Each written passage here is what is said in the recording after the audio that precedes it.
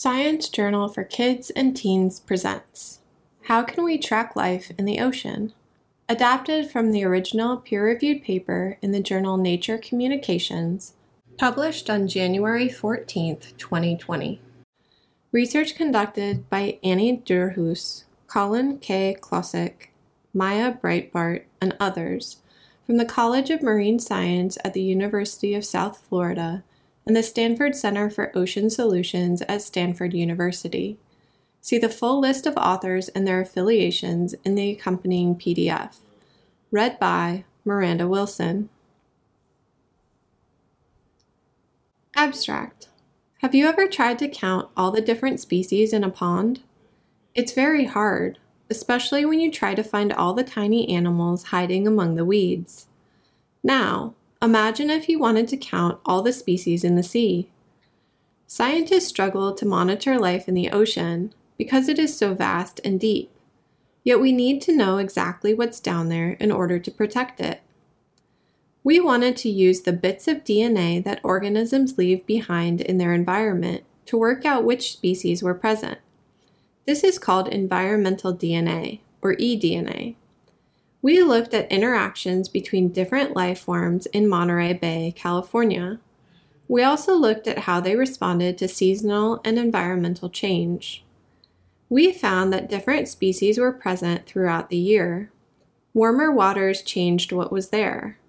We also found that certain species, such as humpback whales, can be especially useful for telling us about the environment. Environmental DNA proved to be an exciting new method for tracking and protecting life in the ocean. Introduction. Do you know that around a third of species living in the ocean might soon be extinct? This problem is called loss of biodiversity and is often caused by human activities such as overfishing. Scientists have been trying to keep track of biodiversity in the ocean for a long time, but it hasn't been easy. Traditionally, scientists have used a method called visual assessment. For example, divers count the different species of fish they see when on a dive.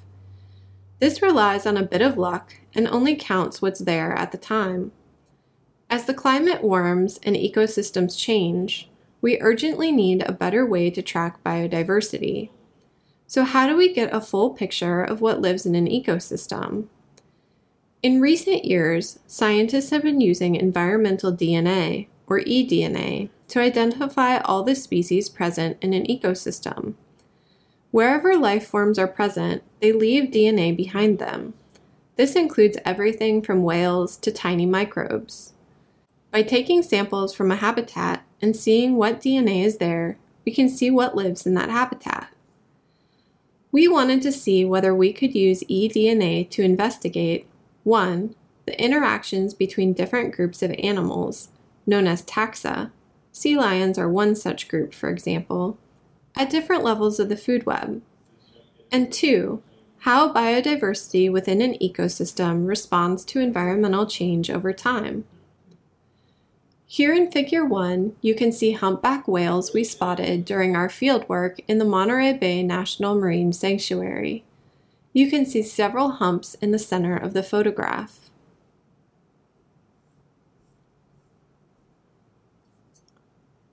Methods. We collected seawater samples from the Monterey Bay National Marine Sanctuary in California. We did this 8 times between April 2015 and December 2016. We lowered a rosette with water collection bottles from our boat at a depth of between 0 and 1 meter. We then filtered the water and flash froze the filters in liquid nitrogen to keep them at a chilly -80 degrees Celsius. At the same time, we recorded information such as water temperature and the amount of chlorophyll. We then took our samples back to the lab and extracted the DNA. Each species has its own unique DNA barcode. We used this to work out which species were present in the water. Each barcode contains a conserved region. This tells us broadly what it is, for example, a mammal or bacteria. There's also a variable region, which we use to identify the species. We then grouped taxa into communities that had similar changes in numbers over time. This could be because of a predator-prey interaction. For example, when the numbers of copepods, a small type of crustacean, increased in winter, so did the numbers of Pacific jack mackerel, which eat them. We used this to look at how biodiversity changed over the seasons and across different levels of the food web, known as trophic levels. Figure 2. We catalog species DNA with barcodes using the same principle as with items in a grocery store. The first part of the barcode, called the conserved region, shows the type, for example, marine mammal or juice carton. The second part of the barcode, called the variable region, shows the exact species, for example, California sea lion versus humpback whale, or orange juice versus apple juice. Notice how different types have different conserved regions, for example, marine mammals versus crustacea, or juice cartons versus fruit. We looked for 4 conserved regions in our samples, targeting all types of marine life. By doing this, we made sure we identified the greatest amount of biodiversity.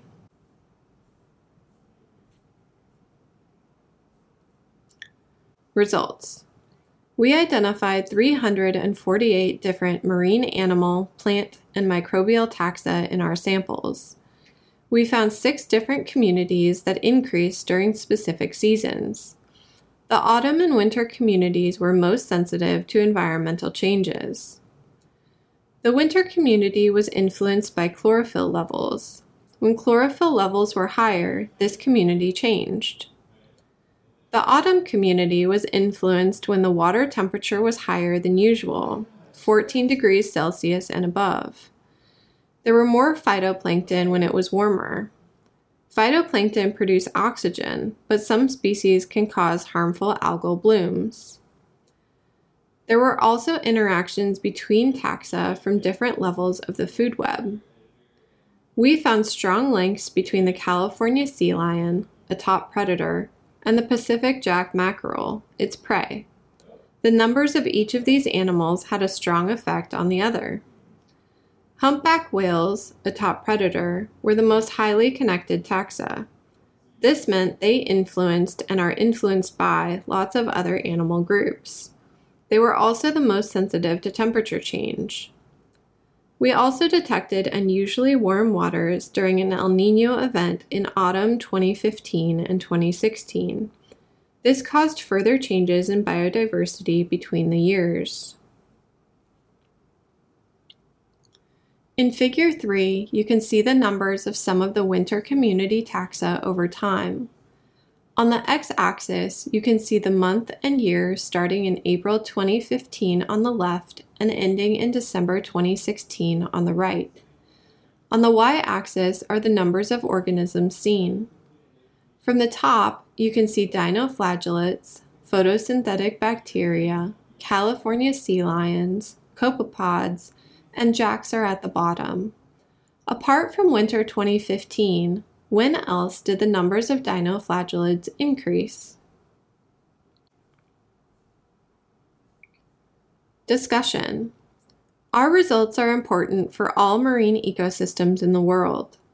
Our study was the first to show that we can use eDNA to investigate changes in biodiversity within a whole ecosystem. Using eDNA, we were able to gain a full picture of marine biodiversity over time, from microbes to mammals. Other studies have shown that eDNA can help to identify species that look the same as other species, but are in fact different.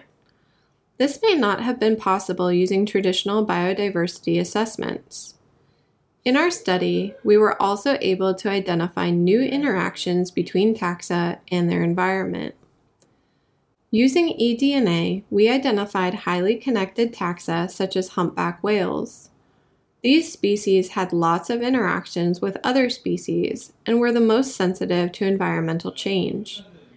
They could act as early indicators of ecosystem change following events such as El Niño or human disturbances.